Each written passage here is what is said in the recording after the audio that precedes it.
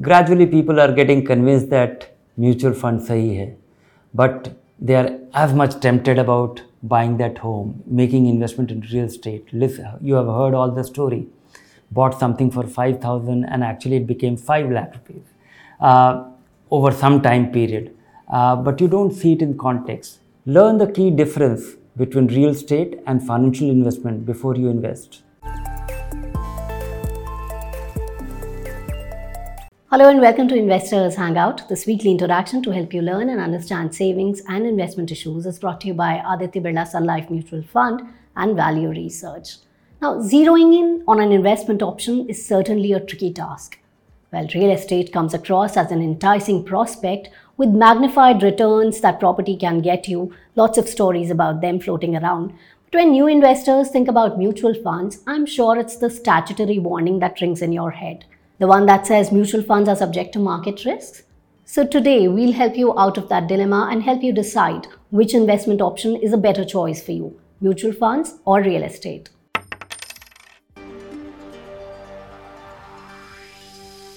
Whenever you are investing, you should look at 5 variables about any investment. What is the risk? Can you lose your capital? Or your capital is going to be largely protected. It can never go down in value, or it will go down in value. It can go down in value temporarily, or if it goes down in value, it can go forever. Things like that. So what is the risk and why? And then comes return. How much will you get for the risk that you're assuming?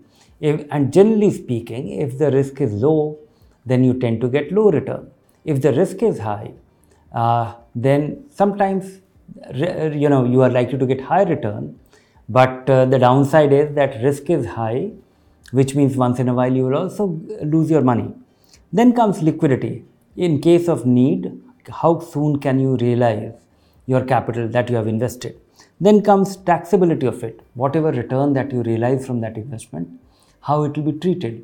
Will it be treated as income? Will it be treated as capital gain? And accordingly, taxation rates will apply. Then comes, one most important thing is its ability to beat inflation. There are investments which can beat inflation. They are designed in a manner that they can beat inflation. So these are broadly 5 variables which you should look at. But one of the most important thing is the ticket size. What is the amount of money that you need to participate in that? For example, when it comes to mutual fund investment, you can start your SIP with 500 rupees. But if you want to buy gold ETF or bonds, then the minimum unit of a gold bond is the worth of 1 gram of gold. Or likewise, if you have to buy a house, the minimum ticket size could be anywhere few lakhs to many lakhs or few crores. So you have to really decide that what fits in your frame of mind, frame of your scale of things, and plan accordingly.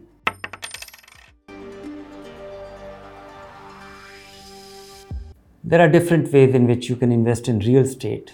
One is that you can buy a piece of land, or you can buy a flat, or you can buy a real estate investment trust. It's a financial instrument where when you buy a mutual fund, the mutual fund invests in stocks, shares, or bonds. Here is a fund which buys real estate, and it has 2 kinds of income. One is that fund which holds these real estate, it can sell those assets. And if it does not sell, then the commercial real estate is normally yielding a good rental. So that is your earning. That is what you keep getting on an ongoing basis. And once in a while, that fund will sell those assets, and it will realize that capital value realized will be much more than what it was paid for. So that will be your gain. So that is how real estate investment trust works. Now, coming to what is it a good investment, or what are the pluses and minuses of real estate as an investment? I'm talking of the real estate investment that you make if you buy a piece of land or buy a flat. One is that it's the biggest advantage is that the emotional comfort of living in your home. Then second is that ability to be able to save on the rent that you have otherwise paid. And third is that you get some tax break on the interest component of the home loan repayment that happens. The biggest disadvantage is that normally the ticket size is ticket size is very different. If you want to invest in a mutual fund, you can do it with 500 rupees a month SIP. If you want to do a recurring deposit, you can do it with any similar kind of thing. But when it comes to buying a house, it will be a big ticket thing. It will be few lakh to few crores, and you end up borrowing money for that, and that's why you incur interest. Second is that, if you hold a real estate and you are not living in it, if you have a property, then you have to make sure that you continue to possess it and somebody else is not actually abusing it, misusing it, or capturing it. It is not a financial investment. Only one component, real estate investment trust, is a financial investment. But physical real estate is that if it is real, then you have to take care of it and worry about it and make sure that nobody steals it or nobody abuses it. Third is that liquidity. You can't realize money at will. If you want, you have invested your money in this house and suddenly you need that money. Can you get it in 48 hours? No.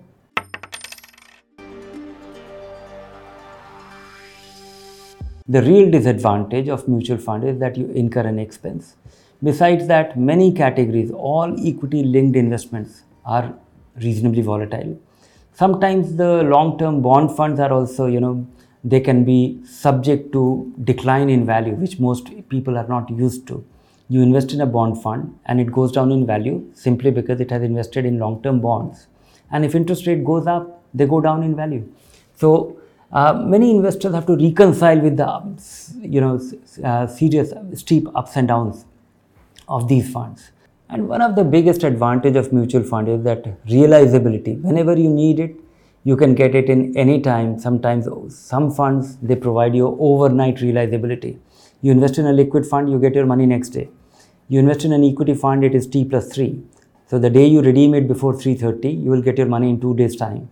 So your ability to get your money back, and more so in times of urgent need, is very much possible. Besides that, you can borrow against a mutual fund.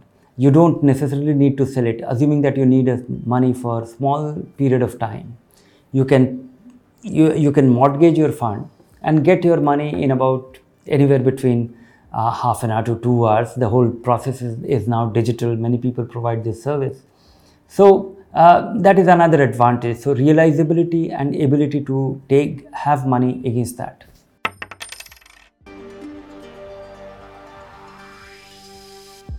Which one to choose? I don't think it is a matter of me advising you what you should choose. If you want to buy a house, that's a different decision. If you want to invest in a house, that's a completely different decision. I would say that most people should buy a house if they can afford to pay. If 1/3 of their income can go into paying repayment of that EMI, that the money that you will borrow against it for buying that house. If you can do that, and if you are incurring rental expense, if you are spending money on paying the rent, then you should buy it. You should consider buying it, and it is not an investment for now, all your life. Till you think in terms of selling it and upgrading yourself to another house, it is not an investment. It might go up in value, is a different story. It's your home where you live. And then comes the second home, or the one home which you will buy just because its value will go up and then you will sell. That is your investment. Based on this, I would suggest that buying the second home situation arises only when you come across a special situation. You come across a house which is being sold. Somebody is desperately selling it, and in his desperation, you are able to strike a great bargain. Maybe you should consider buying that. But except for that, all kind of disadvantages, maintaining it, keeping an eye, making sure that you have the time and inclination and resources to keep it alive, keep it well maintained, well kept, and looking for a tenant and doing the documentation and not worrying about it. And then you have that big ticket of investments with which you can make one investment. So that's a disadvantage. If you want to keep it very simple, realizable, optimally growing, then choose a mutual fund. It is very simple. That's all we have for you in today's episode. Keep watching this space for more information. If you like the show, do subscribe to our YouTube channel. Take care. Bye for now.